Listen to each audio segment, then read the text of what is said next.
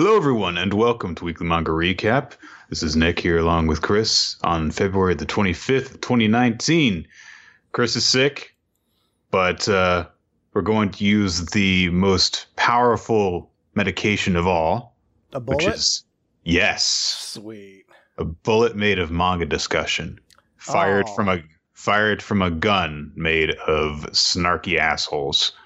It's actually sounding pretty good now, just saying it out loud. Yeah. See. And that's the way it works. You know, you hear just the basic premise, and it's like, oh, that doesn't sound like it's going to help. But then the longer that you hear the initially dulcet and subsequently delirious and nerdy tones of our voices, then you start to fall under our spell. Yeah. Yes. Exactly. I do find it amusing. In the tabletop show I do, Dice Funk, I just recently started playing a new character who I voice as Macho Man Randy Savage. Oh, yeah. And, that's not going to happen at all this week. No. It's going to be like, hey, Big Star talks like a normal-ass dude now. Deal with it. I mean, you do sound a little bit more like Macho Man than you do with your normal speaking voice, just as a result of your tone having to be lower. Oh, yeah. It goes down, but this is the bad kind of down. No, you don't go. I tried it very briefly, and I couldn't do 2 sentences without going to do a pretty bad coughing fit, which I was like, it's probably not the best way to do a podcast. No, you gotta get really raspy in order to do Macho Man. But it's okay, Chris. We will hear you. I got to do this line where I say toilet as Macho Man. It's gonna be a toilet. Oh yeah, no. Don't do it. It's okay, Chris. We're gonna cure your sickness the same way that the Academy cured racism for the third time in 30 years. You know what? I could be upset about that. I don't really care, honestly, but I do like making fun of it. I won the Oscar bet this year. Nice. Because I bet on the Academy being spineless cowards who would give the Best Actor award to Rami Malek, and that was all I needed. So I don't have to watch Holmes and Watson this year, and I'm pretty happy about that. Oh, gosh. It's Holmes, Watson, Gotti, and then Whatever Works, which is like a Woody Harrelson comedy movie where Larry David falls in love with like a 20-year-old Southern chick. I don't even know what those last two are. It's pretty bad. It's nice that you do this instead of stuffing yourself with incredibly bad for you foods now. You just do. Yeah. We're all slowly improving each day. A little better.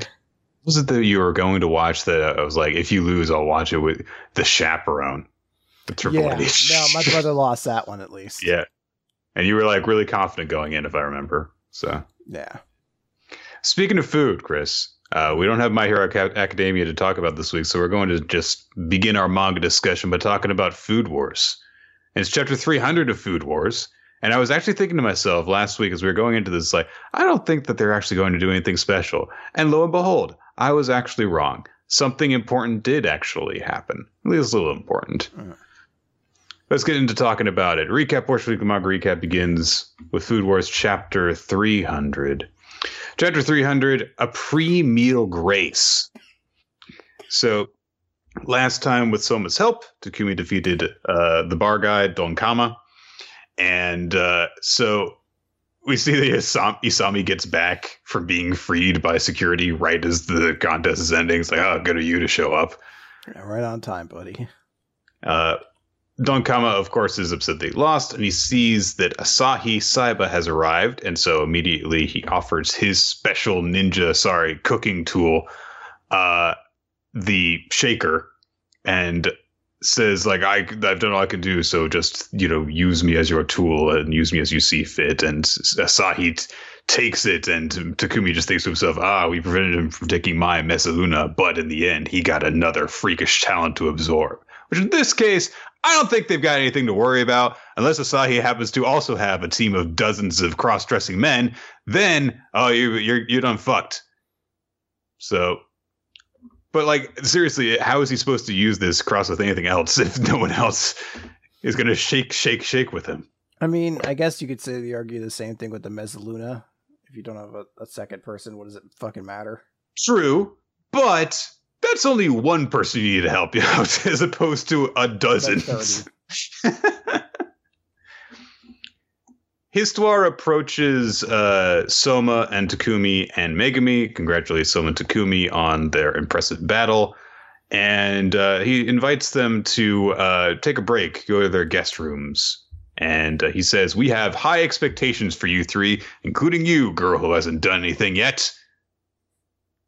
Seriously, I thought that this chapter might be about Megumi for a second when someone says, her, but no, it turns out no, she's still got nothing to do. So. They do have something about, like, the tournament has no need for the likes of her. And I was like, oh, is this like it's going to target Megumi? Because I don't think she's worthy of being in this tournament. But it's like, nah, it's about Erina. Megumi will she'll have one match, she'll lose, and she'll be out. We see that that's the conversation that takes place between Une and the Bookmaster. The Bookmaster says, yes, the tournament has no need for the likes of her. And we find out what this means a little bit later, after Soma has gotten to sleep some. Takumi and Megumi and Isami, who apparently have not all changed at all. They just, I guess, stayed up this whole time. Whatever. They say, like, there's been a change to the brackets from yesterday. And so Megumi's like, yeah, here's the problem. When we woke up, someone updated things, but it was only to Miss Erina's block. And he looks at it and sees that basically the bracket is, Erina in the middle and then one opponent after the other without them having to face each other in between. So she's got something like 6 or 7 opponents in a row that she's got to face, and they're all fresh. Remarkably unfair setup. Erina destroys them one after the other, or at least she destroys the first 3, 5. I forget how many they say. They specify 3, but it's presumed she takes on more. Yeah. Also, one of the girls that has her clothes torn off had a motorcycle helmet on. Good for her. A lot of characterization we got out of them. She presumably rode a motorcycle, or at the very least, thought the motorcycle helmet looked cool. Oh, I hope she had like an entire motorcycle style of cooking, where she drove around like a tiny kitchen on a motorcycle. It's like a giant mixing bowl and rides around in the motorcycle on top of it. Like wheelies the bike into the mixing pot, and then different motorcycle riding techniques actually accomplish different things. And that after she loses, she has to hand her motorcycle in. So he's like, I don't have a license. He's like, I mean, I just got a shaker that requires 30 other people to use, but somehow this motorcycle is still the most impractical talent you could have given me. He tries to like do his crossed knives pose thing. It's like, oh, he's got a knife in one hand. He's like, lift the motorcycle in the other. All right, I'm going to lay on the ground and you just tilt the camera so it looks like I'm doing this standing up. Everyone's going to be super impressed. I was going to think that it was so muscular. So Soma gets pissed off at this, not because he thinks it's unfair for Erina, but because it's unfair that she gets to cook a whole lot and he doesn't. So he goes to see the bookmaster. But when he gets there, Erina is already there confronting her. And Takumi and Megumi and Isami all catch up as the conversation is taking place. And Erina, says, like, why did you do this? I know that you were the one who changed the brackets. And the bookmaster just says, well, it's my tournament. Yeah, I did. In order to see my greatest wish fulfilled, I have simply arranged things so that the ones I find most suitable are more likely to win. That is all. And so Erina says, yeah, I see. You've given up on all traditional chefs. You only want to see tournament between the Noir and their talents. But of all the freakish talents on display, there is one in which you have the least interest, which is the divine tongue. Am I correct? Mother! Oh, no. Yeah. So, at this point, the bookmaster's like, all right, yeah, get the blinds out of the way. I mean, it's kind of pointless at this point. So Une lifts the blinds, and we see it's Erina's mother, Mana Nakiri, who has a very, very like traditional Japanese look to her. She's got fashioned eyebrows, the kind that are just like at the very tips of her eyes. And she's wearing a kimono. She's got a fan, and she looks very kind of kitsune-ish, I guess you could say.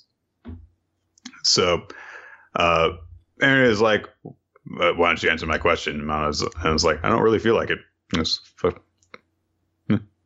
So Aaron says, well, then fine.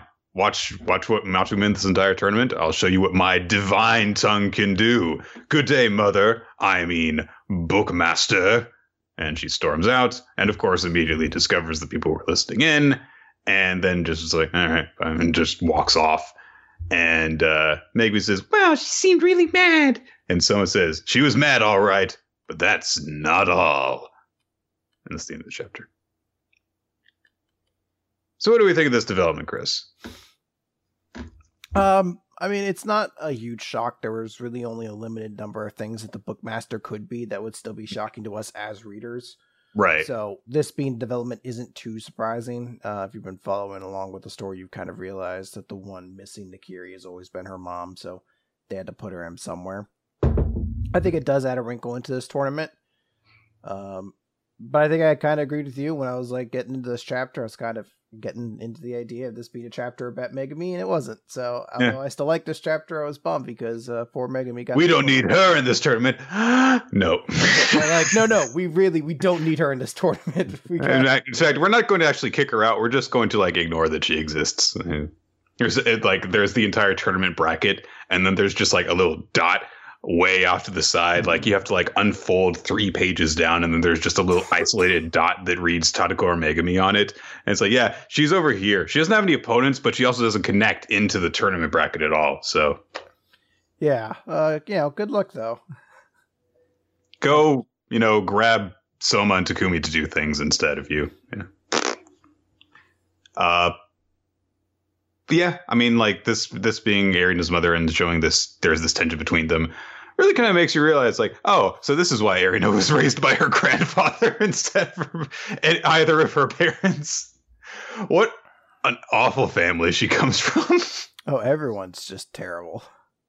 I mean, like, even when you get to the people who are like, at least good to her, their family is also full of weirdos besides that. Like, Erina might be honestly the most normal person from the Nakiri clan when you think about it. That's weird. All right. From there, we're going to move on into Boruto, because Boruto's back for this month, and it is chapter number 32, Owed Debts. The fight between Naruto and Delta continues, and for like the first 6-7 pages of this chapter, it's just them fighting with a lot of speed lines behind them, a lot of strikes and stuff. Eventually, at one point, Delta unleashes the extension ability of her legs and tries to like stomp Naruto, and he uses a lava-style version of the Rasen Shuriken to blow her legs the fuck up, and then she just regenerates the bottom of her legs. And Naruto realizes, if I destroy her arms or legs, she'll just regenerate them. But so I need to attack her torso. But if I hit her head on, there's a good chance she's just going to absorb it. And I swear, I had like a sense of deja vu at the beginning of this chapter, because Boruto is like, we've got to attack her. We can create an opening for him. And Kawaki's like, don't be a fool. Don't even think of interfering. The Hokage told us to stay out of it. Don't you understand why? It's because he's in control and we'd be getting in the way. And Boruto's like, but he's been on the defensive. You're ignorant. He's the one in control now. Like they're dancing a complex dance or something. I swear this conversation that took place between them recently. Am I just like imagining that, or is it just so similar to the conversation they had last chapter that I thought that they had done all this stuff before? I don't know if it's exact, but I think it's almost a necessity in a world where your character is someone who we've already read a story about, and we know that he's a superpowered god creature, basically. Mm-hmm. Whenever he gets to fight, you kind of have to explain, like, all right, so you can't just win immediately because the story's boring then. So he's not going to win. So why, like, what are these characters who are standing by on the sideline going to do? And they kind of have to talk to themselves to be like, we can't get involved because we'll just interfere with things. I can't remember if this exact conversation chapter before, but I do feel like it happened to some extent recently. Maybe not with this, but with not Konohamaru. Maybe it was Konohamaru when he fought against Ao. Yeah. Maybe. Yeah, maybe. I don't know. It all does kind of blend together at certain points. Delta uses her very essential, super powerful attack, which is I-beams, which Naruto has to dodge. And Kawaki starts info dumping, saying that not only are the I-beams super destructive, but they counter regenerative powers. The cells of any body part that are hit get completely obliterated. Even my bodies or the Hokage's healing powers probably can't repair the damage. So Naruto's like, yeah, but you have to burn up a lot of chakra in order to do that, don't you? And she's like, shut up. I gotta just hit you once. And they fight some more striking, more speed lines. And Naruto looks like he's gonna do okay. Boruto gets worried when he takes a punch. Oh no, punch. And so he uses his vanishing Rasengan and throws it at her. And she's like, whatever. And Boruto's like, it's vanishing, so she won't be able to absorb it. And Delta's like, oh, okay. And sure, like, floating drone overhead just scans for it. And she's like, yeah, got it. And just absorbs it into her. And that's it. And then she's like, anyway, I've got an idea. And she just goes and punches Boruto in the face and grabs Himawari. It's like, why didn't you do this earlier? She grabs Himawari, throws her up into the air, like finishing cinematic style. And launches her I-beams up in the air. And Naruto is like, I've got to go and save her. And she's like, yes, this will guarantee a hit. And there's a burst and explosion. And Boruto's like, oh no! And Kawaki has jumped in the way and absorbed the blow with his arm. And he falls to the ground. And everyone just kind of like stops. And they're like, oh, Delta, you shielded me and Hima. And Delta's like, why would Kawaki do such a thing? Anyway, I'm just going to stand here and let them talk. And she does. Yeah. And Kawaki's like, if the Hokage loses, we're as good as dead, so I had to do it. But I'd say we're even now in terms of that vase, eh, Boruto? And Boruto's like, you idiot, this is no time to even be thinking of that. And Delta's like, you're bastards! I'm getting really angry! And that's the end of the chapter. It's not a bad chapter. The fighting didn't do as much for me this chapter as it did before. Maybe only because the paneling isn't particularly very conducive to like making the fight exciting. It's a lot of just like large block panels where stuff's kind of happening, and the panels don't really guide the movement particularly well. But I do like the ending. I like Kawaki kind of like showing up in this big way to protect people. I do have a part of me that hopes that because he sacrificed part of his arm, that they don't give him a robot arm. I mean, like, is this going to become Naruto's thing now, where people lose arms and they need to give them robot arms? New arm. But I do like him sacrificing, or taking on the risk like that. It's a very good moment for him. It's kind of just like the basic, thing. It meets the minimum requirements. It's not bad, but it's not exceptional. So I don't really have anything to greatly criticize other than the awkwardness at the very end, where it's just like, let's all just stop right now and take a moment. And when one of them should clearly just like continue on fighting. But other than that, yeah, it's really distracting, honestly, the way that the fighting happens, because there's a lot of stretches where it's just like they're just punch, exchanging and dodging and stuff. And it's not very interesting to look at.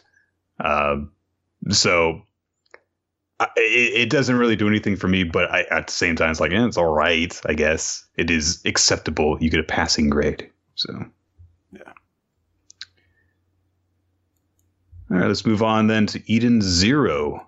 All right, let's talk Eden Zero Mass Murderer Jamalov. Jamma Jing Dong. Yes. Jam. That's his full proper name. So the group wakes up at the inn. And turns out that it really didn't matter that we saw the bad guy also go into what looks like an inn, because they don't encounter him there.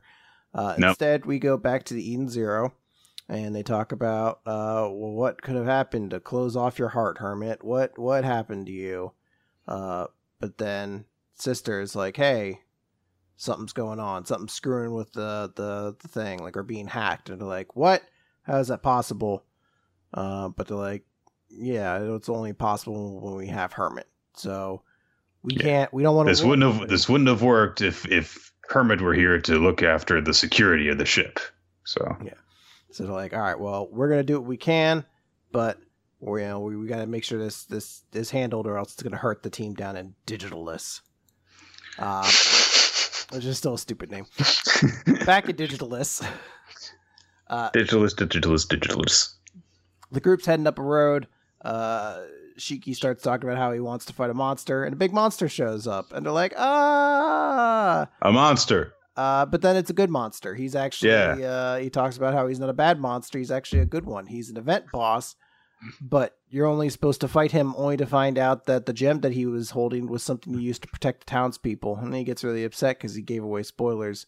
But then Weiss is like, "Who did really care, you know?" And then the big monster starts sulking. Yeah. Weiss, you asshole. But the big monster man tells everybody, he's like, "Oh yeah, you watch out because there's big trouble going on there up in north. It's a rumor the mass murderer Jamalov, Jim, he's appeared in Krista, and he kills everybody, NPCs or players. He's a real bad dude, real bad amigo." You sound so thrilled by this explanation. It's super compelling. So they're gonna go to the town because they're gonna go get a member of her crew. They say that she's there, so that's where Hermit is. So they're heading out towards that town, and they get to Krista, the city of crystals. So I mean, it feels pretty obvious. Just name's Krista. You're probably the city of crystals. Let's see. Let's see. We are. What's an important facet of our town? Let's see. We've got a dock, so we're the town of Docus. Docks. Or Doctopia, if you've just felt even less creative. Or docks, like DOX. We got a lot of docks, so we're docks. I just want to note the characters right now have traveled to Krista in the land of Digitalis. The digital world. So they walk by, they see some person whose face is like kind of glitching out, and then they kind of like disappear as a scythe rips them in half. And shocker, it's Jammy, and he's like, "Bwahaha."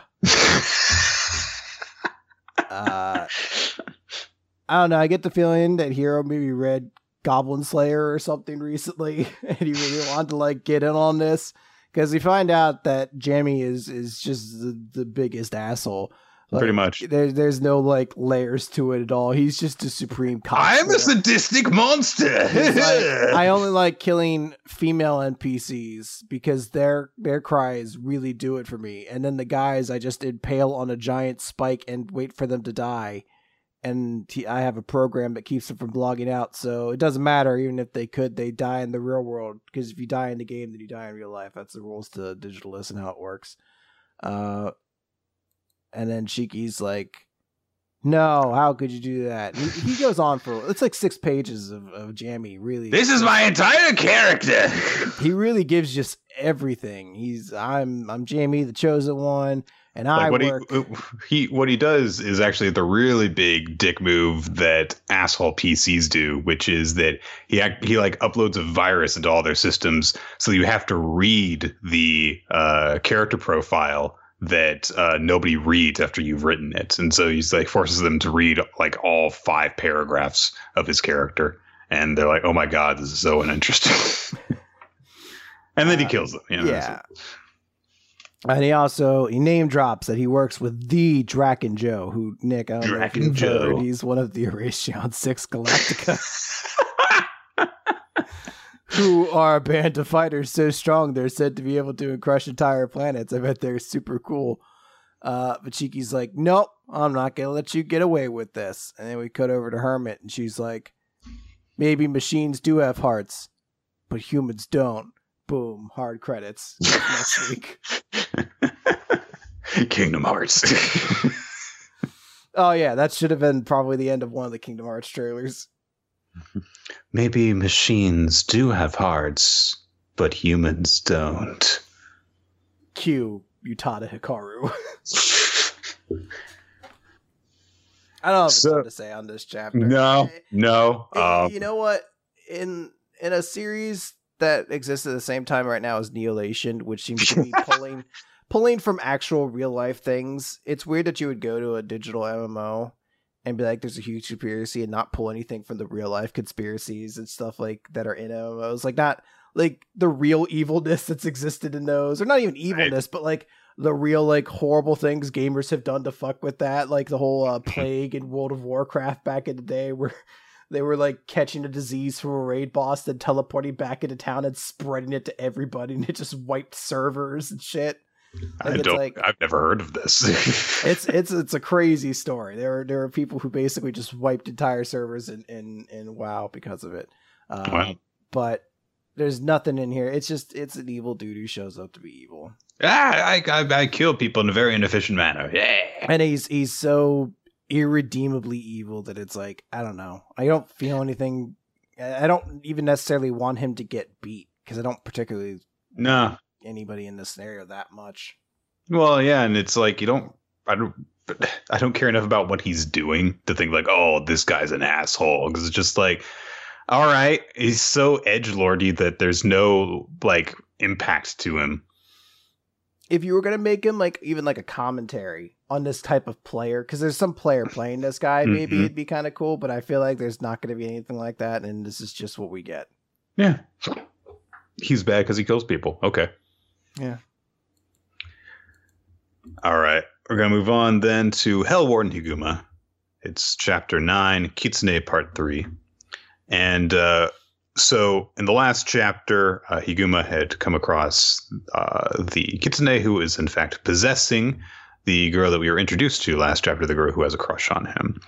And so we have actually there is a similarity, Chris, between this chapter and the chapter of Eden Zero, because a good chunk of it is dedicated to the motivation of our villain who just like wants to kill people. That's their motivation. Yeah.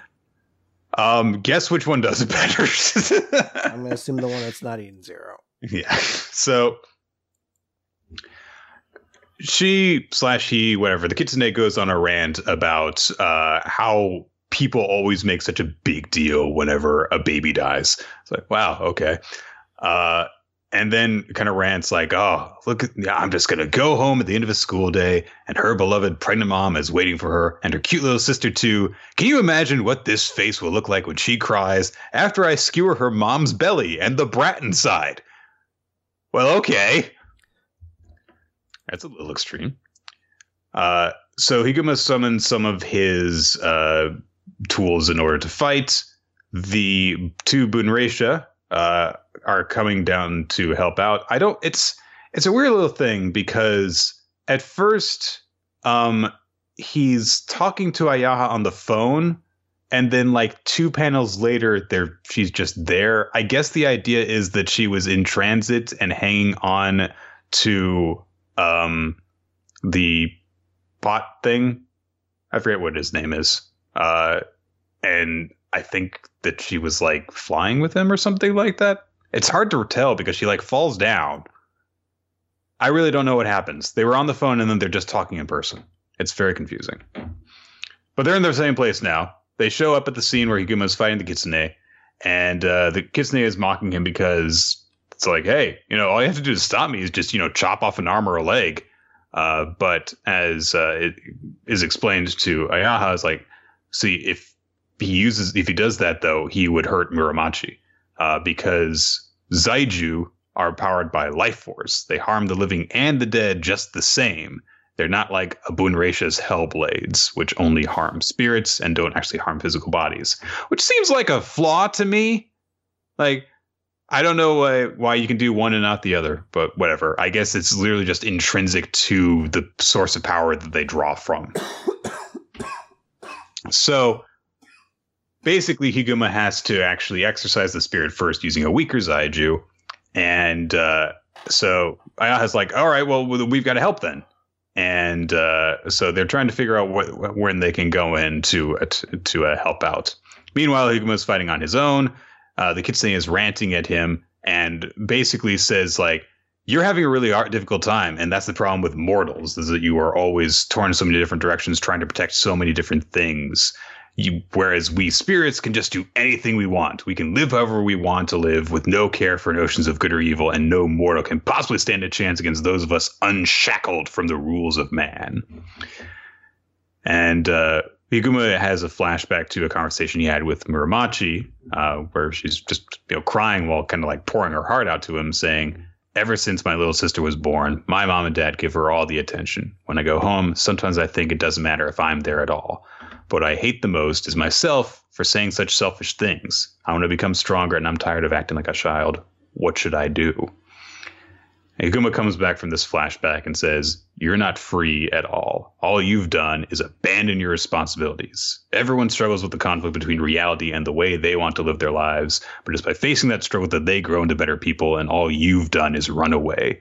You lack the perseverance to live a normal life like everyone else." And at first, the kitsune just kind of sees through this as like, "Oh, you're just trying to provoke me. What the hell are you doing?" But Higuma then drives it home by saying, "So you kill children because you children because you hate them? You're the real child here. Grow up." And this actually really works. The kitsune immediately freaks out, says he's going to kill Higuma by grinding his flesh and mashing it into a paste and eating it for dinner. Okay. During this rant, the two Benrisha sneak up on Muramachi's body to try and attack, and the kitsune has completely seen through it. Has been tracking them and attacks them with like these blades. I don't know exactly what they are, but they're kind of like little shuriken things. But Higuma had been planning for this. He used some of his Zaiju to get in the way of the attacks and block them. And this was all just basically a double distraction so that he could attack from the front.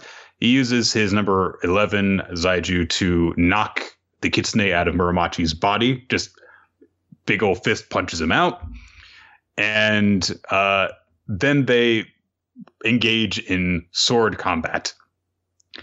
And while they do so, Higuma remembers the conversation he had with the Demon King Enma earlier, that if you keep this up, you're going to face the fugitive spirit's cries of anguish. And, then you will realize that without exception, all fugitive spirits are pitiful. And while they're fighting, he has the kitsune gets more and more demonic looking, freaking out more and more, crying out, "How can I ever repay you for sharing your wisdom? Enma's lackey is here to show me the truth. How virtuous and noble. You say I lack perseverance, but you don't understand. Nobody like you, no boy, no child, girl, adult, anybody will ever understand my pain." And the kitsune has transformed from the boyish-looking figure into a taller, more womanly looking one with long hair. That's where the chapter ends. So the past couple of weeks, we've been talking about how Warden Higuma, and I've been like, I'm kind of worried that this is, just going to kind of peter out. But this chapter I actually really, really like. This, I've said a few times before, gives me very much like early Bleach vibes. And this definitely kind of like embodied some of the best of that. This hero character who has the proper moral standing to look at a somewhat complex villain motivation, be like, that is absolute bullshit, and I'm going to stop you. And that's it. Yeah, I could dig it. Gives you something more to care about. Mm-hmm. And, it helps that the person that he is trying to save is someone that he does have a personal connection to. So he has a personal history with them, as opposed to this little girl, I made a promise to save them. So. All right. Neolation. All right, let's talk Neolation. Process 10, the spice of the match. So Boogie is getting challenged to a racing match by Brother Ta, and that's basically what they're doing. Ta basically has to give a big speech about why he's going to do it. There's like a small moment where he's kind of threatens, like, "Oh, I could just, report you to the police and then everything will be shut down." They're like, "Yeah, you know what? That's not really going to work because we'll just pop up somewhere else. There's so much money that goes through. You can't really kill it that way." While that's happening, Neo looks at Boogie's car and sees it has the Gavaldin patch on it symbol. So he gets really excited. Dun dun dun dun dun dun dun dun. Sorry. Brock Lesnar. Here we go. Yes. Brother Ta puts up the temple that he works at. It's actually his family's temple. I imagine it's a dreamy ad where Daigo's sister even came to see him there. I don't know. It's a thing. But yeah, that's a flashback, not a dream. I don't know. It's tough because I don't know. He's kind of a weird dude. So in my mind, I assume that he believes he has such a strong relationship with her. So even in his fantasies, he can't bring himself to confess to her. Yeah, I think that's his reality for some reason. Okay. So yeah, that's the challenge. He's like, hey, I'm betting this, and I have everything to give right now, so I have to defeat you, or else it's just gonna keep going tomorrow and the next day and everything else like that. So Boogie gives this whole big speech. He's like, it's going to be such a great thrill. It's going to be great. So let's go to the top, honey. And you're like, I always forget you have braces on until I see these sorts of shots. But then Neo says, hey, I'm going to be hanging along when we join in. And I've got a question for you. So what's up with that animal symbol inside of your car? And Boogie kind of has this look where he's like, who are you? And Neo says, if I win, I'll answer your question. And if you win, you answer mine. So Boogie gets more excited because he's like, ooh, this means you're somebody else who's got a wicked beast inside of you. And we see a big crow behind Neo. And then a big, almost kind of like ragdoll like creature with like the comedy mask. Like I think that it's in two halves. I think it's comedy on one side and tragedy on the other, because you can tell it's bisected down the middle. It very well might be both. But it's a cool visual image. I like that. Also, his name is Boogie. Do you think that Oogie is supposed to be Oogie Boogie? Yeah. It's a very real possibility. I definitely am all for it. It's a weird place to put him in. But... I mean, if you want me to do like an Oogie Boogie impression whenever this guy talks, just let me know. You could go for it. All right. So yeah, they start up the race. They get going, and Brother Tondos is immediately he's like, yeah, it's weird. It's kind of like what they said. He's not very good at driving. The skills aren't that impressive. I'm about to actually overtake him. And he turns, he drifts around the corner, and Brother Todd is blown the fuck away by this. And I do like Neo. He's just like, isn't drifting kind of like a constant in I've seen Fast and Furious a few times. He's like, yeah, usually it is, but cars built after 2014 now have they're mandatorily equipped with anti-lock brakes. You can't do drifting in cars that new because the car isn't physically possible of doing that. And they're like, oh, well, he's rewriting the car's program. And I don't know, they kind of frame it like it's evil, and I'm like, is it that evil? Like, not really. There's street racing already, so it's hard for me to put a whole lot of emphasis on like this evil monster tampered with his car to make his street racing career better. Listen. You can have a street race, but you better not be playing Eurobeat songs while you do it. Okay? Yeah, it's a strange angle there. But Neo's I do love that the big, this is the secret of their hacking. Like the last one, it was like, he has an AI that predicts people's patterns and that controls people and makes them commit suicide. And this one is just like, he makes the car do something that an older car could normally do. Now he does the legal street races anyway. So yeah, it's like, Neo's like, all right, well, I'll just handle it. And I'll basically help you gain the advantage on it. So you just handle everything else. And then Brother Ta at the end of the chapter is catching up with him. So that's where we're at. Yeah, they hit a zip pad so that they got a speed boost. And he got 3 bananas, which causes him. He's going to eat 2 of them just because he's right next to him. But he still has that last one left. Throw it over a zip line. And you can get him over a jump. Which in old games would have been monstrous. Newer games still put you over the jump. So it's not too bad. Yeah. See, I was going for a Diddy Kong reference, and you turned it into Mario Kart. So I picked Superior one, good sir. You did. I mean, there have been too many Diddy Kong racing games, has there? Oh, poor Diddy Kong. All right. Let's see. And when we never learn, it's the 100th chapter, Chris. The big 100th chapter, Nick, and it's a Kirisu chapter. There was a big thing for chapter 300 of Food Wars. Is there a big thing for chapter 100 of We Never Learn? Not really. Kind of, potentially. Not. It seems like the big thing is going to happen in a later part of this mini saga. That's going to happen instead. So. Well, of course, with the 100th chapter, though, it had to be a chapter focusing on the most popular character in the series. Yes. For some reason. No, so no, it's not even close. It's We Never Learn, question 100, The Ice Flower Dances with X at Twilight, Part 1. So they start with a video that's about Kirisu, talking about how she, went from being a crazy great figure skater to now being a teacher, an educational fucking word, professional, whatever the fuck you call it, counselor, I guess. Yes. And they're like, oh, hey, I wonder why this is all popular. Kirisu really doesn't give it too much of a fuck. But Kimiko? No, what's her name? Mizuho? Is that the little sister? Miharu. Miharu's there, and she's like, oh yeah, Mom and Dad have been watching it over and over again. I'm not going to tell you to visit them, but you could at least call them sometime. You could at least call our parents occasionally. Yeah, why don't you try calling them every now and then? That voice actually really helps. You could try calling every once in a while. It sounds like I smoke cigarettes all the time now. I'm just saying, you never call, you never come by. What are we doing here? So basically, she leaves the next day and gets mobbed by fans because she has become an internet sensation in a moment that very easily could be like the start of a horror series where a crowd of fans continue to hound her at every step. She's literally kidnapped on the street.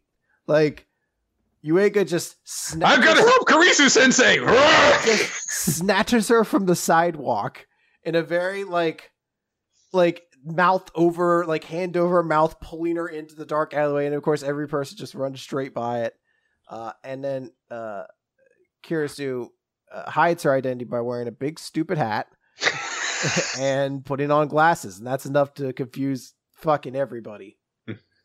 So I mean, hot teachers don't wear glasses. It just does not compute. Or outfits with fuzzy balls on them. Fuzzy balls. That's for fucking other people. In all fairness, it is an outfit that Kirisu has basically never worn anything like to this point because it's actually fashionable. So yeah, and we know that her style is professional, and then when she's at home, just fucking tracksuit. Yeah. So she watches the video a little bit, and she's like, "Oh wow, this is crazy." And she sees it's like, "Holy shit, 10 million views! It's crazy." And then a waitress comes by, is like, "Oh, what do you guys want to order?" And Kirisu's like, "I don't know. I'll just have whatever this is," and points to an item on the menu. And of course, it's I don't even know what the fuck this is supposed to be. Like a fucking love parfait drink juice. I don't know. It's got so much nonsense and bullshit in it, but it's clearly supposed to be something you would just drink. So there's the whole joke. To note, they duck into a restaurant called Café Je t'aime, or I don't know how to speak French, but it means like the cafe of love. So they basically went into like a couple's cafe. So, yay. So, also, like, apparently she's just like, I'll just drink it myself. But then two bitches behind her, like, is she seriously going to drink that whole thing by herself? Just like, fine, sure. It's like, yeah, so there's the whole thing that they drink it together. And she's like, you forget about it. Never mind it. You just forget all about it.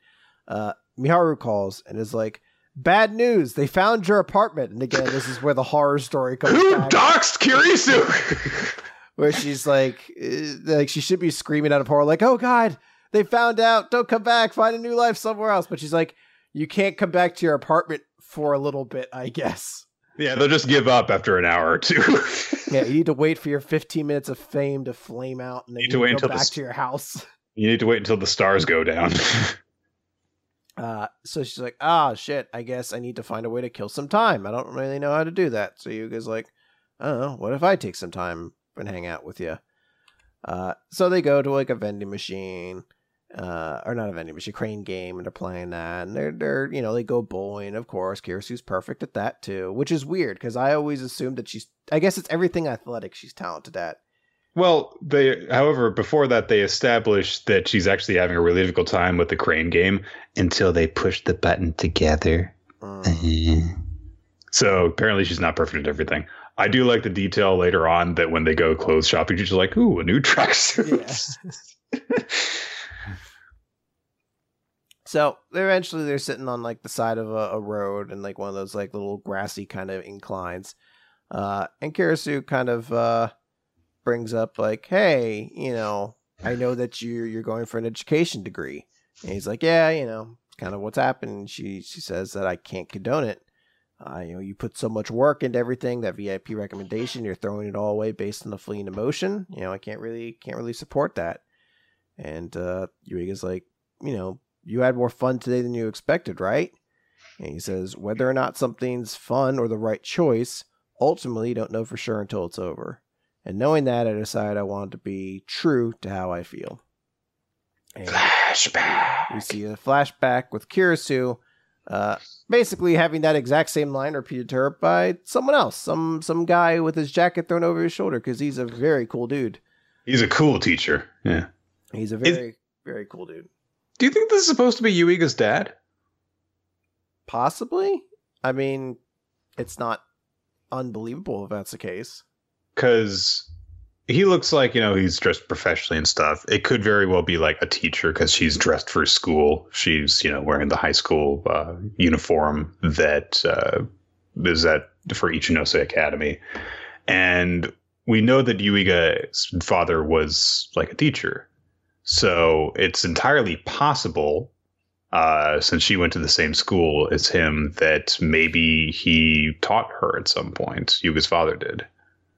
Now, I could be entirely wrong because we, have never really gotten a good look at Yuiga's father. So this could very well just be just someone completely unrelated. It could be her own father for all we know. Yeah. But that would be an interesting connection. It would be. I'm assuming it's not her father since she seems to be estranged from her parents. Mm-hmm. And this seems to be like a powerfully motivating moment. Yeah, someone that she like admired as a kid. So we're gonna see. But yeah, then Yuiga kind of wakes her out of it. Miharu calls, is like, this is it. And she finds out that the ice skating company that Miharu works for says they saw the video and they want her as in Kirisu, to join the show. They're going to make her an offer so she could join. She could go do her figure skating dream again. Indeed. Kirisu hangs up the phone and she says, I don't know what to do. What should I do, Yuiga? Mm-hmm. So I guess we're going to find out. Also, Miharu is kind of a bitch during this bit because she's like, you're going to be such a hot commodity after this. You'll have no need to continue this meaningless path as a teacher. Wow. Okay, just take a dump on my career path. Why don't you? See, this is why I don't want to see Mom and Dad. Yeah, I just don't want to see them because you're going to be nearby.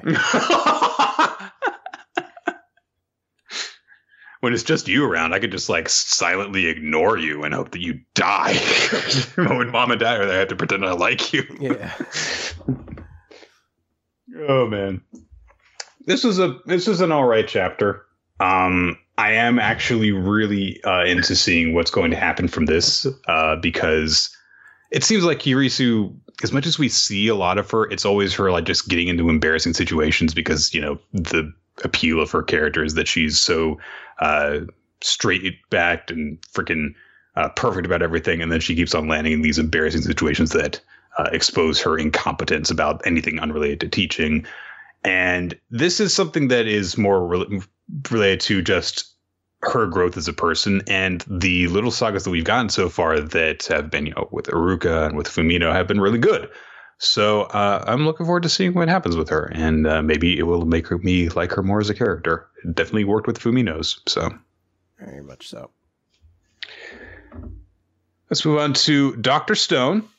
It is chapter 95, Z equals 95, rather. First contact. But before we get into the chapter itself, there is a whole big color pages celebration of Dr. Stone's 2-year anniversary. And there's, talking about like, hey, if you participate in the character popularity poll in Japan, then you get to show up as a petrified statue in the anime.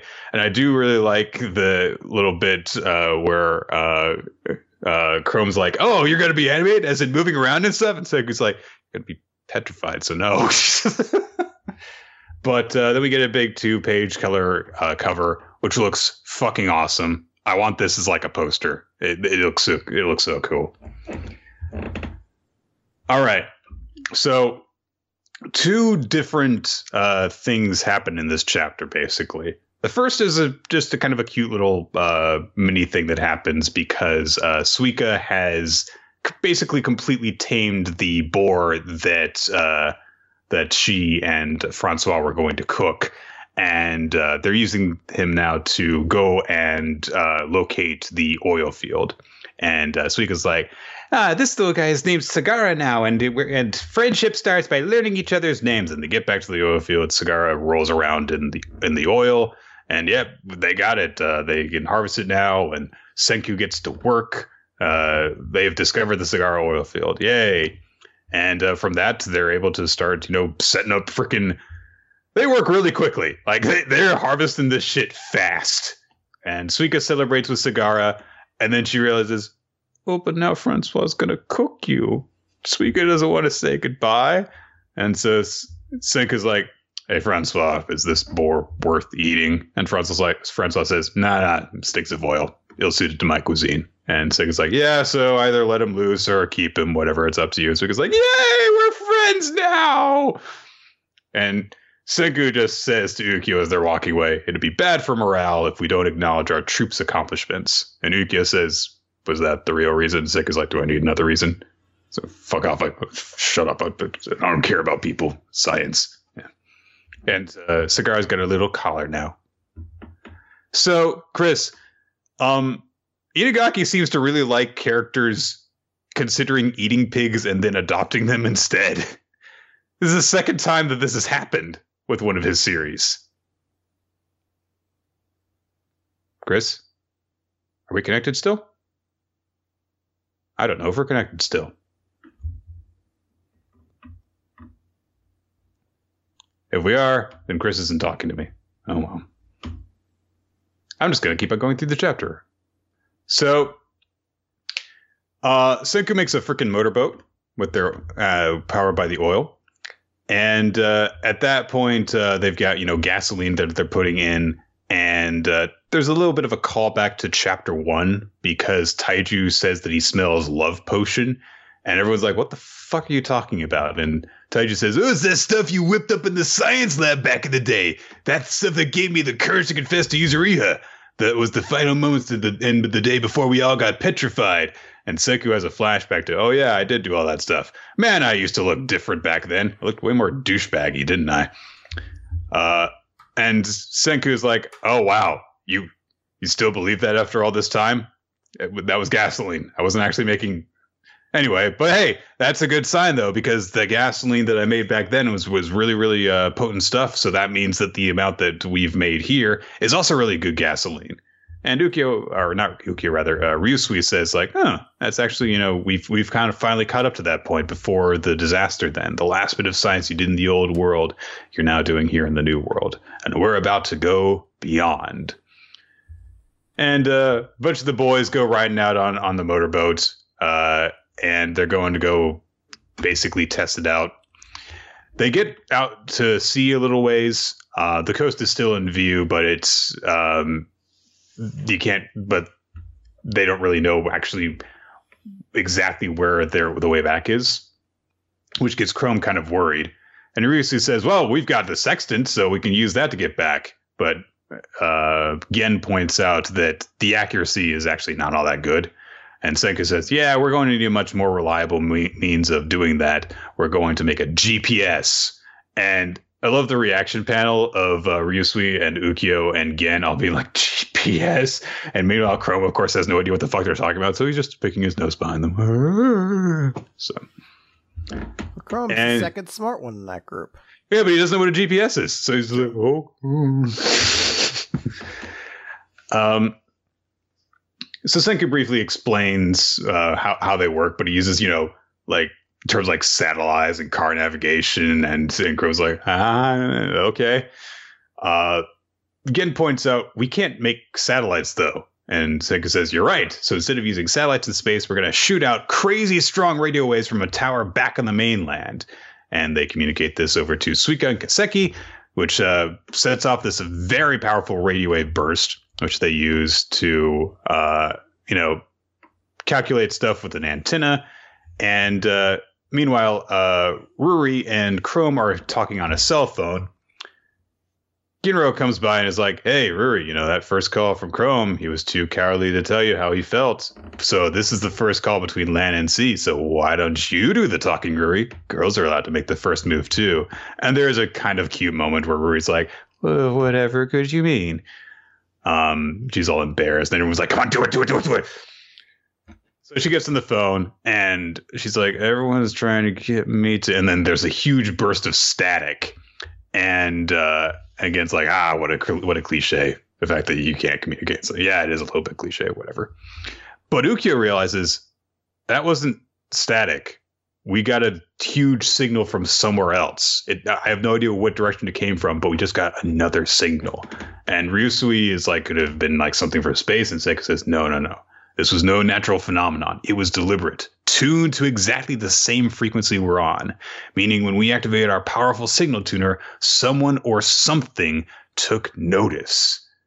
And they have no idea who it could be, but then they realize as there are bursts of static going through their speaker that they're receiving a Morse code message. And Senku says, it's a message for us. And they spell it. Starts to spell it out. It's like they're doing the same string over and over again. It's WHY, and we get this visual of this like double-mouthed skull face going why, and everyone is freaked out except Senku, who's like and that's the end of the chapter. So happy fucking second birthday, Dr. Stone. I mean, it's a really great chapter to kind of like put a new like direction into for this little arc. Okay, this is almost like a horror movie, like how this kind of is starting off. But I do like it. Like this, they get started off like this very like simple adventure of like, oh, we're gonna drive around this boat. No, we're gonna have this. This little and Suika gets to adopt a little pig, just like Butabaros in Naishio 21. Yeah, and it's very sweet, and then it ends with this horrifying moment of like someone just screaming "why" over and over again. You're like, fuck, all right, yeah, like chill. It's caught my attention in a way that I desperately wanted. So. Yeah, what the hell's going to happen next? Yeah, and it also ties into what Ryusui was saying when they set off in the boat. Like, we've caught up to the point that we were at before. This is the next leg of our journey, and yeah, they've gotten everything set up so that they can almost at this point actually set sail. But there's an entire new danger or opportunity, possibly both, waiting out there for them with something or someone who knows how to communicate via radio and via Morse code. So, All right. 7 Deadly Sins. It's chapter 301. Everyone's wish. Yes. So, last time, the Demon Lord is taking over Melodious' body. Then Bond showed up, and he's like, I'm going to kick your ass. That's where basically he says it like 2 or 3 times or something. And that's where this chapter picks up, as the Demon Lord's just like, I'm sorry, did you say you're gonna kick my ass? And he's like, yeah, that's what I'm gonna do. And he throws Hawk over to safety, and King's like, hey, I know you're immortal, but like this guy's still too much. And Bond's just like, yeah, but I'm not immortal anymore. I resurrected Elaine, and there went all the fountains of youth. But he doesn't seem too concerned about this, because he says it's time to kick him to the curb. But then the Demon Lord says this is the power of a god, and he unleashes a move that I don't know what it does. I don't know if it's his wind. It almost looks like a hurricane of blood that becomes like, based on the way the art's drawn, almost looks like it becomes like a fleshy cocoon, but I'm not 100% positive what it is. I think that's him tearing apart the cocoon that he came out of. So like the vortex that he summons just rips away everything that is surrounding him. Gotcha. But even after everything happens, Bond's still staying there. And he says, yeah, well, compared to hell, this is almost cute. So they have an exchange of blows, a bunch of hits back and forth. And they note that, wow, it's crazy. Bond's holding his own against the Demon Lord. There's even some moments where it feels like a real wrestling match where like he grabs him by the head, starts like kneeing him in the fucking shoulder and shit like that. But they're getting blows back and forth. But what's shocking to everybody is that some of his blows seem to even be really affecting the Demon Lord. And, yeah, he's got some blood coming out of his mouth and stuff. Yeah. And they note that it's not just him that's doing this. And we see internally there is a struggle happening because the Demon Lord is being confronted by Melodious. His conscience, yes. And he says that I am the Demon Lord. Bringing death and horror is my mission and duty. And Melodious responds by giving him just the back elbow from fucking hell. And it's the Superman elbow. It just fucking clocks him. And then says, that is your sin, to finish off the chapter. Yeah. It's cool stuff. It's weird because we had two very just action intense punching exchanges this week. And this one just feels a lot better. And it goes back to, I think, what you were saying about panel layouts. Like, you can much more easily follow the action in this chapter, even though there's not as much of it. But like, when you point out with Bond doing his knee strikes to the Demon Lord, there's the moment right before that where he grabs him around the back of the head, and then it goes straight into that, and then he's backed off by the blaze that the Demon King is swirling around. Then you see Bond is able to poke a little bit in between the strikes, but then he gets all the action just flows into itself, and you can see how one moment flows into the next so much more easily. Yeah, I do think it plays into it, and I am kind of excited to see it. It's a bit strange that we're not getting like a chapter to reveal all the Demon King's super evil awesome powers. Yeah. But at the same time, yeah, we might still have time for it, but at the same time, also like we've had like 6 straight months of that sort of stuff going on for a while. Yeah. So I'm also not against the idea of just moving straight on. Yeah, or just like fucking punch each other. Yeah. Yeah. All right. From there, we're going to move on to The Promised Neverland, chapter 124. Tell us! So last time, Emma and Ray went to go speak with Norman regarding bringing up Emma's concerns about Norman's plan. But when they got to his office, instead, they met up with the three of the strong people who work under him. We're introduced to all of them. Vincent is still there. But also there is a big bulky guy with a crew cut and an X pattern in his hair too, named Sislo. And then there is a tall girl with a ponytail who keeps on eating legs of meat named Barbara. And they're all kind of like freaked out by them because Barbara and Sislo just kind of keep on...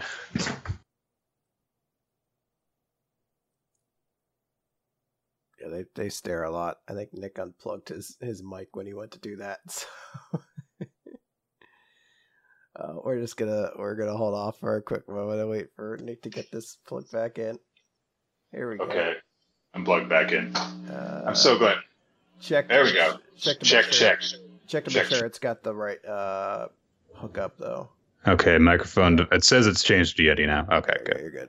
All right, I'm going to not do any theatrics like that for the rest of the session then. Emma and Ray are kind of freaked out because the people are really intimidating, just getting right in their faces, no sense of personal space. And Sislo says, like, hey, you guys are from Gracefield, right? Well, we're also escapees, got it? And, like, Emma is kind of freaked out, but I was like, what the fuck is he talking about? And then Sislo just steps up on the table and is like, we're actually way more amazing. And I was like, yeah, we're destroying farms. And Emma's like, wait, are they? And Vincent's like, yeah, they're just like really childishly competing with you. They're worried because, like, no, they're Norman. they want to be Norman's favorites, basically. And so Ray kind of cuts through the tension a little bit, but saying like, "Oh wow, you guys are amazing. You're crazy good. We can never pull that off. I'm so impressed." Just so insincere looking, like if not sounding, because he's just like while he's doing this. But Sissel and Barbara immediately like, "Yeah, we are pretty great, aren't we?" So worked out pretty well. Ray is, looking around at them and, remembering like, oh, these guys must be irregulars like Zazie and Adam are. So they're acting like this while they're in the boss's room. So they're not foot soldiers like Hayato or Jin. They're higher up. So I should avoid trouble for now. And for some reason, I really love that when he thinks this, he's just, like kind of casually sitting down, like staring off into space, paying attention to no one. It's like, I've got tea now. It's just, he doesn't give a shit. So Emma tries to be friendly, saying, "Oh, thank you for yesterday, because you treated Chris and Dominic." And Vincent's like, "Yeah, I hope that they get better soon." And Barbara's like, "That's what we want to know about." And Sissel's like, "Yeah, tell us stories about him." And they're like, "Yeah, tell us stories about the boss, Minerva, James, or as you guys call him, Norman. Tell us about Norman." And they're like, "Oh, got it. Okay." So they're just really obsessed followers of his. They want to know about him. And Sissel's like, "Yeah, the morning when I came back from patrol, the kids downstairs were talking about it. I was told that the boss was acting completely different yesterday." "How different? Like, what kind of person is Norman? Tell us." And Emma just says, "Well, I don't think he's really changed all that much from before, because he's kind, smart, always smiling warmly. And she remembers that even when he would beat her at games, he would just be smiling. And Sissel and Barbara are like, "Well, then he's completely different from that." So they're like, "Well, what is he like now?" And they use words to describe him as serious, winter, emperor. And Ray spits out his coffee because he's laughing. They're like, "Emperor."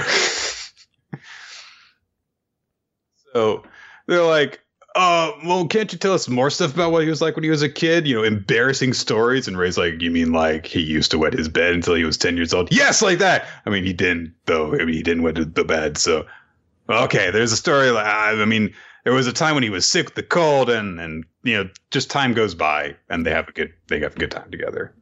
And clearly, like, the three of them are very entertained by the stories that they're told. And they bond over their shared connection with Norman. And when Emma starts to ask about how Norman currently is, they say, it's like, "Oh, he's still a good person. He cares about his friends, but he's not really smiley. He's not warm. He is very dedicated, and he sacrifices time and his sleep in order to save people. And we were all saved by him. He was the one who made us realize this power and how to use it." And was like, "You mean your powers from Lambda?" "Yes, because we are comrades who met in Lambda Farm 7214. Originally, me and Barbara were from Goodwill. Vincent was born in Glory Bell, and the three of us obtained power from the vile experiments at Lambda. Every day was like hell. A bunch of children died or were killed. We were treated worse than objects. And if the boss hadn't come, I wouldn't be alive. A 12-year-old kid looked like God to me at that moment." And they are almost sycophants of Norman at this point. That's the impression that eventually comes out during their conversation. And they're like, "And, his strategies are perfect. Our power and victory are absolute. So I can't wait. I can't wait to kill them all soon. Every time I kill a demon, I feel better." And Barbara's like, "Yeah, my anger dissipates when I kill them and eat their meat." And they're like, "You're eating demon meat now?" It's like, they're so freaked out. Yeah. It's a staffer from the farm we attacked the other day. Pisses me off that they keep eating us. Excuse me. Yeah. So they're basically incredibly hell-bent on revenge. Barbara says that just killing them isn't enough. The Ratri clan, the demons, can all experience what we did. And of course, as she goes on this rant, Emma looks, freaked out and disturbed by this. And Barbara's like, "What's with that look? You're not feeling sympathy for the demons, are you? Why aren't you looking happy? You were raised as food. Don't you think that, you want to kill the demons?" Hey, you said you wanted to talk to the boss. It's not going to be something like changing his plan, is it? And she starts, wrecking the table that she's standing on and ripping it up. And Sislow's just like, stop it. Stop it. But Vincent says, even if you were here to change the plan, it's too late to do so. There's no change. Boss has expedited the plan and started the operation this morning. Even if we were to go after him now, we wouldn't make it. By the time he comes back, no one can stop it. We went to go and see one of the pawns. And we cut over to where Norman is. He has traveled with Zazie, and there's also someone else there with them in a black cloak. And they're meeting with a bunch of demons. And Norman says he's come to form an alliance. Let's work together to destroy this world. Well, that's interesting. Do you think he's there to betray all of them and kill them all? Or I don't know. It's weird. It's gonna be a weird thing that he says, like, yeah, I'm gonna kill all the demons, and then he's going to work together with demons in order to accomplish whatever his goal is. It's entirely possible that these are demons who are going to be granted sanctuary or something. Maybe they just fucking hate themselves and other demons and want everything to end. Who knows? I'm sure we'll find out soon. I do enjoy that this chapter was a way to kind of show that Barbara and Sislo, making them look like weirdo kind of hangers on. Every panel of them is them with these big, huge eyes, being like, ooh. I do think this is the one chapter that if it wasn't clear that our interpretation of #Ray is different from the original Ray, because there is not a chance in the world #Ray would have gotten to the point where he's like, oh, they're just in a fight but trying to look cool, that #Ray wouldn't have immediately gotten into it, where they're like, no, I'm going to do. Where they're like, oh, we fight off demons, we're pretty cool. And he's like, I held a gun once. I held a gun once. I'm pretty agile. I can beat Super Mario 64 in 5 minutes. I've done all the mirror match courses on Mario Kart 64. You're the losers. Well, we only play Diddy Kong Racing here. It's like, you assholes. You have no taste. You win this round. They're way more. They're. Oh, God. So, yeah.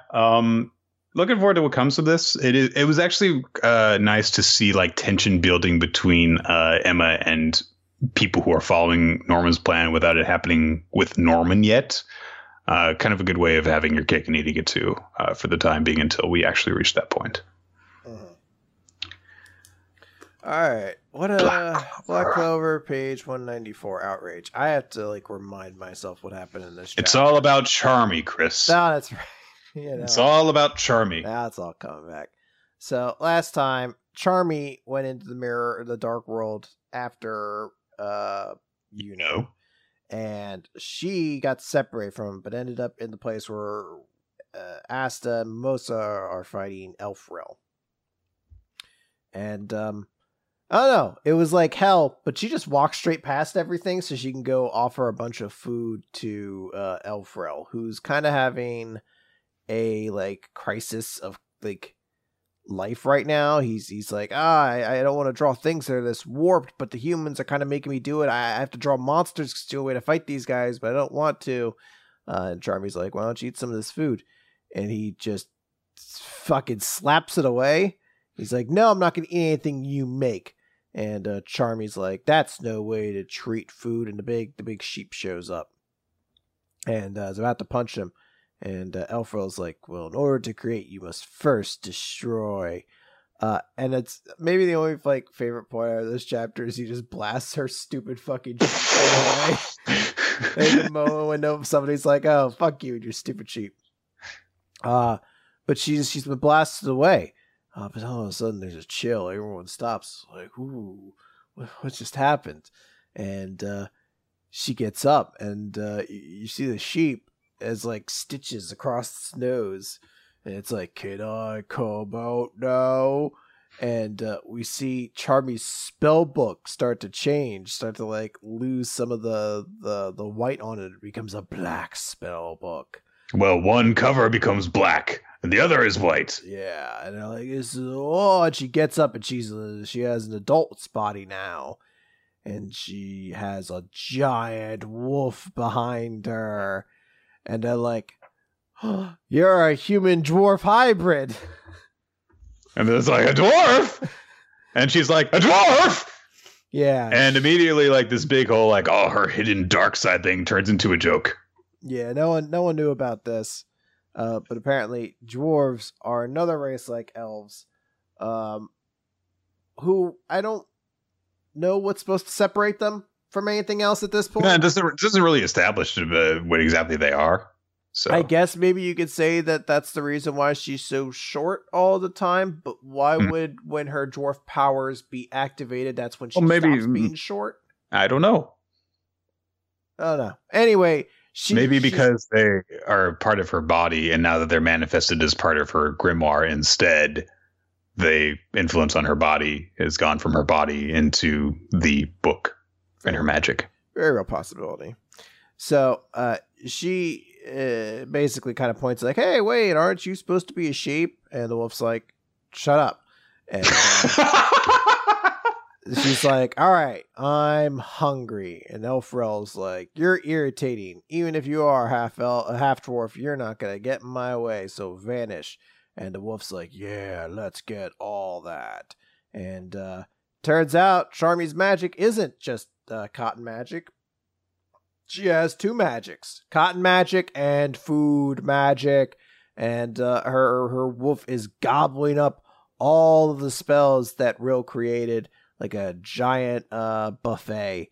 And they say that being from two races will occasionally give people two magical attributes. Sure, why not? Everything else does. And she's devouring all the magic faster than Elfril can draw it. And she goes in for her big attack where she screams, this is for protein, boom, and this one's for fat, boom, and then this one is for the carbs, kaboom, and she blasts them away into nothingness. On paper, like, I think that this chapter has some good stuff going for it. I like the symbolism of the wolf in sheep's clothing, and the contrast of, like, normally she creates food, and this one is her just devouring all magic. Honestly, the visual of the wolf just devouring everything that Rill has drawn is really cool. That said, I really don't like that, like, this is turned into a joke just because Charmy is being such a goofball while she's doing all this stuff. It just doesn't, entertain me when she acts that way. And it really seemed to lessen the impact of this reveal when she's going like,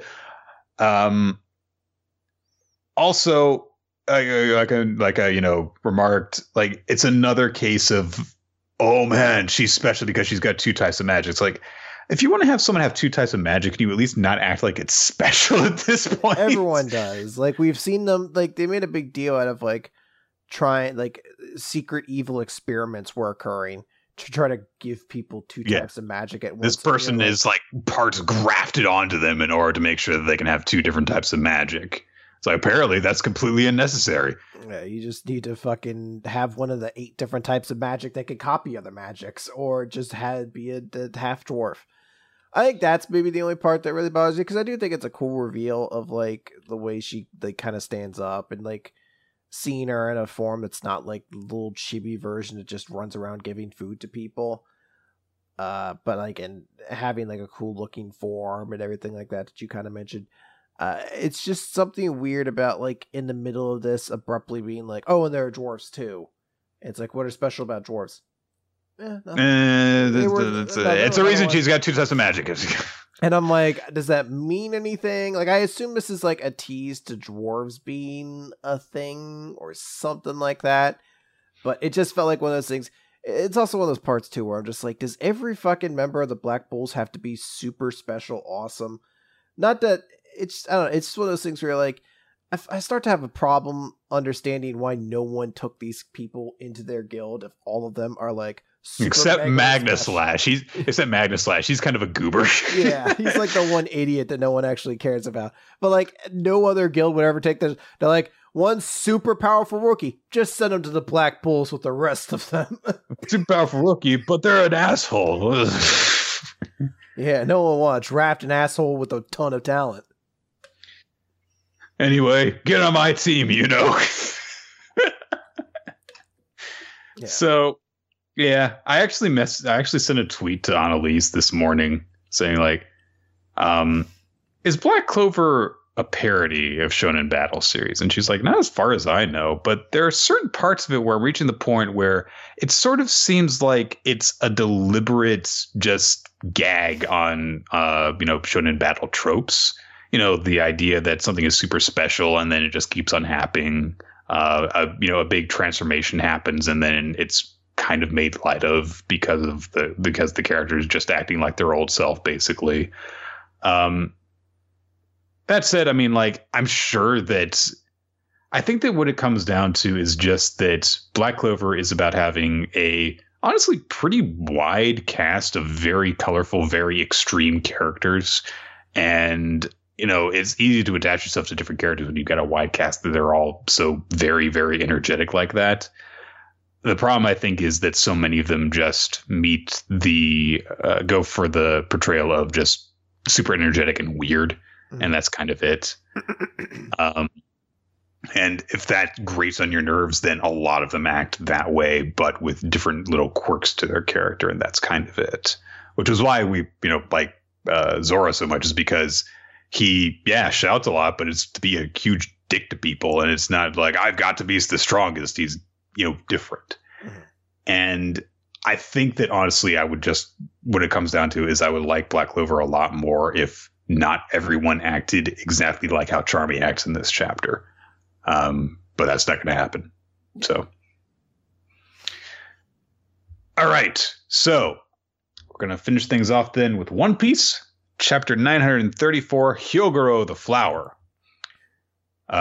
We start off this chapter on the Big Mom ship, which apparently survived the fall from the waterfall without capsizing. Only Big Mom apparently fell into the ocean and nobody else.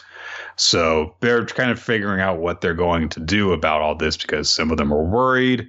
They point out that, her Viva card is still intact, which means she is alive, but they don't know what's happened to her.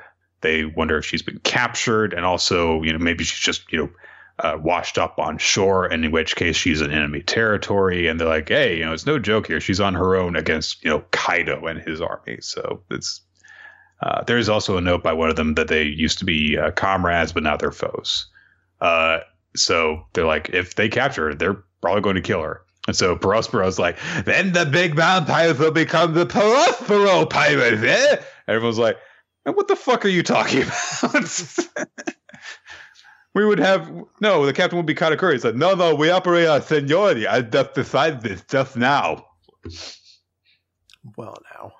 I do love that this guy is just like, oh no, Mom's dead. I guess I'll be the boss. What an asshole. But Smoothie is like, nah, mother's going to be okay, basically. We see that Chopper's group is traveling from Kuri towards Udon. They are briefly in communication with what's his fucking name? Hitetsu, the Tengu-looking guy. And he's trying to warn them. He's like, hey, no, what's going on here? Come on, what where are you doing? You can't go there. Is Momonosuke there? Because Kinemon entrusted me with your safety, which is why I'm here and not over there. And Otama says, don't worry about Momo because I'm going to watch over him as a kunoichi. It's like, aw, cute little kids playing soldier and king and stuff here. Yeah. And they're like, come on, no, you can't do that. You're not even a rookie. So come back here. And Otama gets upset about this, but she passes the communicator over to Okiku. And Okiku says, look, I'm with them. The journey has begun, so just let the others know. And he does like, no, you can't. And he gets hung up on. Big Mom is now traveling with them. She apparently beat the crap out of a shark gator, which presumably then Otama used her. I'm not even sure if Otama used her ability on it later or if it's just scared of Big Mom, honestly, because he looks very upset about its situation. And it's got 2 big lumps on its head from where she hit it, and Chopper is sitting on top of the lumps like a fucking weirdo. And Big Mom's just like, I'm hungry, and she occasionally just looks at Chopper while she's drooling, and he's like, stop looking at me like that. He was called was he called a pet or a snack on one of the posters, I think? So he was a pet for the Straws on his bounty poster originally. Okay. We get an explanation from Okiku. And Sanji is referred to him as the emergency food supplies. Right, that's it. Okay. That was what I was thinking of. Okiku points out a rough map of Wano, and says, like, it's going to be a bit of a long journey in order to get to Udon, where the prison camp is, and we've also got to go across the river in order to get there. And so we get a good layout of all the land. I assume that, as she says, it's a rough sketch, that the river is not this straight in reality, because it looks like, wow, this island looks like it was planned. So. But anyway, we get also a brief little detail because Momonosuke is still practicing his swordsmanship with a kendo stick, and when he strikes with his stick against, I think, the top of the poor shark gator's head, he lets out a battle cry of "Sunach!" And Okiku says, where did you learn that? And Momonosuke says, it's a shout used by foreign swordsmen. Zorodro taught me how to use it. He said it is a charm to bolster one's courage when it is in short supply. And Okiku says, this one forbids you to use it. Perhaps it is only coincidence, but there is a similar practice among the older sayings of Kuri, and it is not the sort of call meant for you to use, Lord Momonosuke. Momonosuke is like, well, why not? It just isn't. Shut up. Explanation comes later. But, it's like a weird little detail that will come back later. We then see that Robin and Brooke and Nami and the rest have managed to get away from that whole situation. Robin has left Otoko at the pleasure hall, so they're no longer with her. And she's like, I hope that she's going to be okay, because she incurred the Shogun's wrath, after all. Nami says, when we go check on her, why don't we go check on her and then visit a bathhouse in town? I'm exhausted. And Shinobu says, well, we'll have to go in disguise. The baths and the drinking water are all under Orochi's control. And Robin's like, I agree, though. Let's take a break. Robin is kind of being pretty hard on herself, because she's like, the only information I could glean, though, was Orochi's waking time on the day of the big battle, the contents of the offerings of the Shogun's procession and will take to Onigashima, the feast time, Kaido's favorite food, his crew's hierarchy, the number of their men and weapons, and just goes on and on and on about all this stuff she learned until he's like, oh my god, you discovered so much.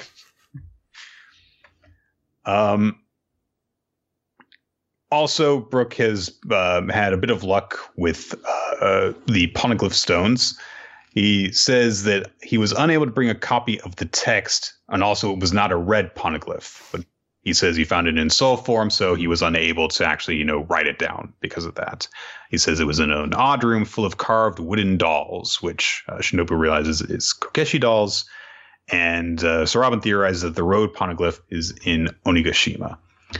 So they're like, all right, now let's go see about Brooke says, all right, let's go take a bath. And they're like, no, not you. You stand out. You're a fucking skeleton. What? No. Come on. Let Brooke take a bath. Hashtag let Brooke take a bath. What would he even watch? Oh. So, in the flower capital, news has spread of Komurasaki's apparent death, including the detail that Kyoshiro specifically cut her down, which has got some people really pissed off, and they're like, don't fucking say that, because the Kyoshiro family will fucking kill you if you say that. Sanji in Ibisu Town is also really, really upset, and everyone around him is just like, you only barely saw her once, why are you so upset? And Sanji says, the death of a beautiful woman is a loss for the entire world, idiot. it's nice to be reminded that there is also a weird chivalrous side to his perversion. Loss notes in the newspaper that there is a detail that her funeral is tomorrow. So they're trying to also figure out what's going on with the other people in the Straw Hats that are out doing stuff. And they say, okay, well, let's get in touch with them with the smart snail, as in a smartphone transponder snail.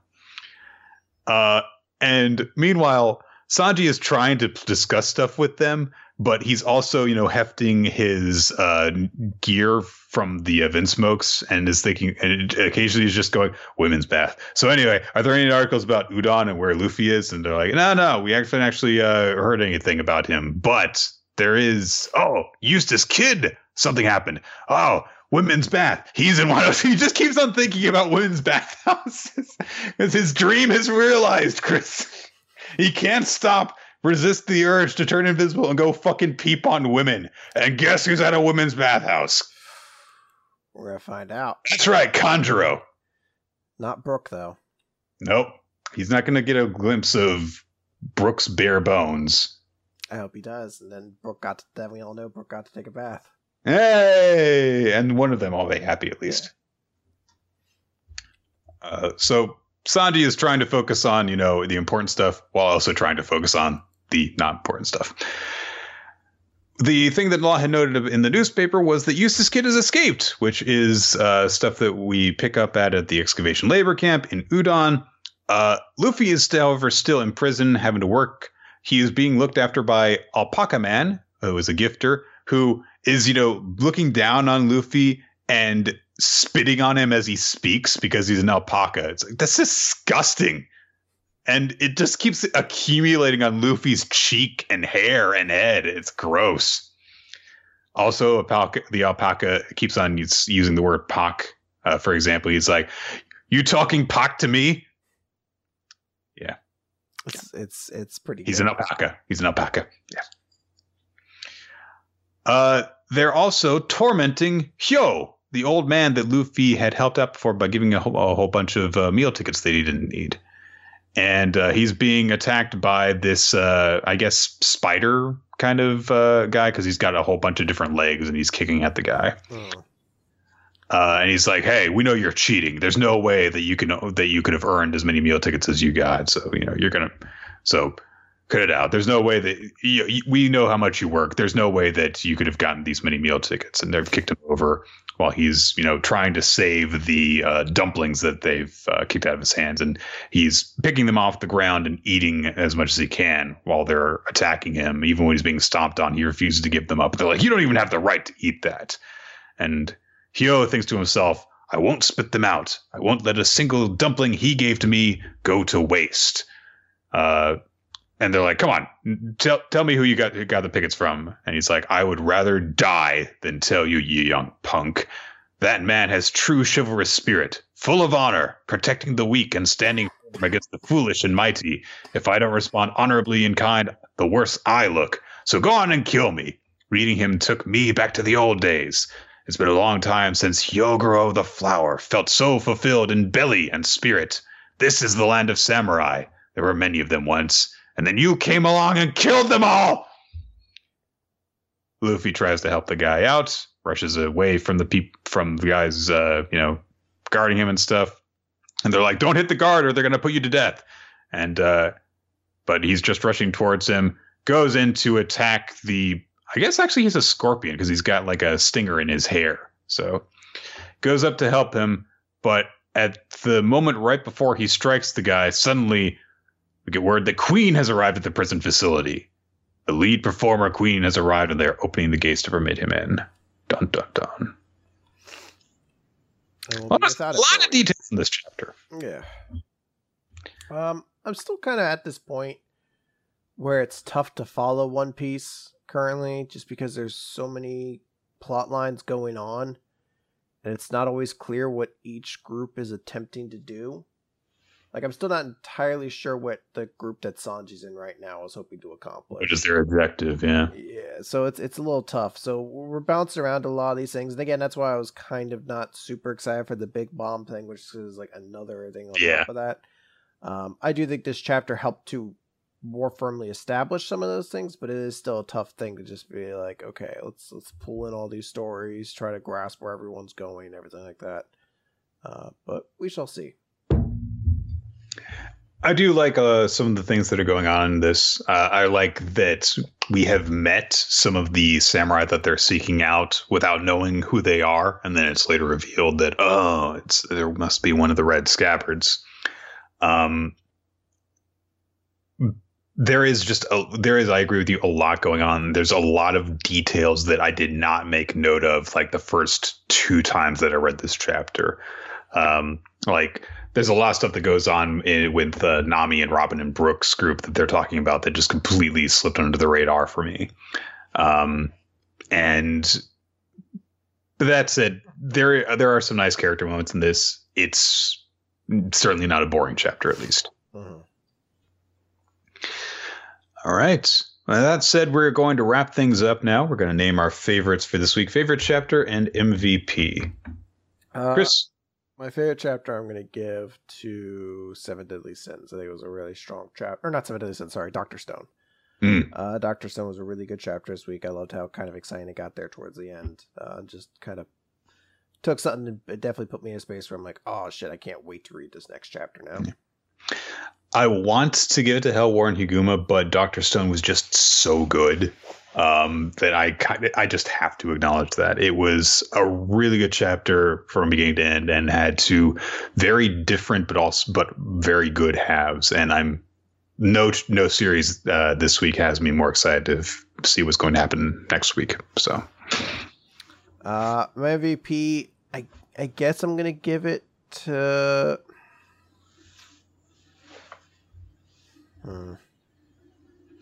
You give yours. I'm not sure on mine. I am going to. Sorry, we're all falling apart now. Bad. Disgusting. I am going to give mine to Ray because he just has some really amusing reactions to the stuff going on around him in this chapter.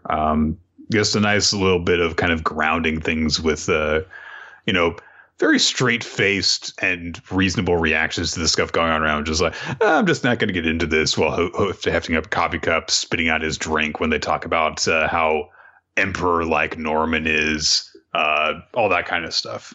So I'm going to give it to Charmy. I considered giving it to like Bond, but I was like, he didn't really do that much this chapter. He punched. Yeah, and even though I'm not crazy huge fan of her character, I do think it was a cool moment for her. And I should note that Charmy was the audience MVP, and the series of the week was a tie between Seven Deadly Sins and Dr. Stone. They were both very good. All right.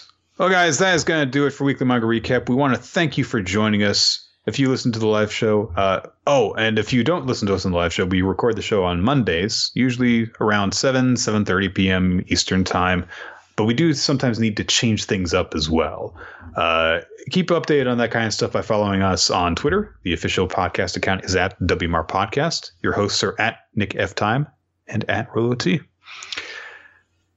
If you would like to listen to our past episodes, you can find all of our stuff in a number of different places. There's weeklymangarecap.podbean.com or on iTunes. We have a YouTube channel. If you check us out in those places, be sure to comment, rate, subscribe, all that good stuff. Help out the algorithm so that we can stand at the top of the hobby section and dethrone our rivals, the woodworkers. What else do I have to fucking say? I don't have my whole spiel in front of me. I'm doing this from memory, and I really should have it all memorized, but it's a very long spiel. If you have any feedback you want to give us, if you want to ask us questions for us to answer on a future episode of Q&A for the podcast, or if you would like to make a suggestion for us to read in the future, you can send that stuff via email to weeklymangarecap.com, and you can also put the recommendations on the appropriate chat in our Discord server, where you can also see the spreadsheet that Ninja X3i maintains with all of the MVP stuff, all the recommendations that we've taken, all the recommendations that are currently being requested, so that you can chime in and say, I want to see that too. All that stuff, very helpful for us to keep track of everything and find out what you guys want us to read. Special thanks go out to our Patreon supporters. You guys allow us to create bonus content for you guys to enjoy. Special thanks as well to Steam and our Tower Card Artist, and to Infamous Planet, our friend who doesn't bother.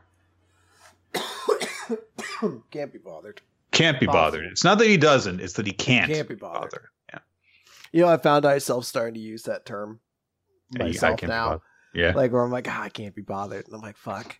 That asshole's in my head. He never leave. And then I'm like, the only way to get it out is to kill him. That's what I have to do. So that's how infamous he is. Stay tuned in 2020 when John Wick 4, where I'm the lead, and I just kill him from this planet, comes out. What did he do? Did he like kill your cat and say, no, he just got a phrase in my head that I can't stop using. Nice. I can't be bothered to forget. Damn it, there I go again. He needs to die and it needs to be painful. I need him to be bothered. This time, he will be bothered. Click, click. And then it cuts the credits. That's it. Bye. Oh.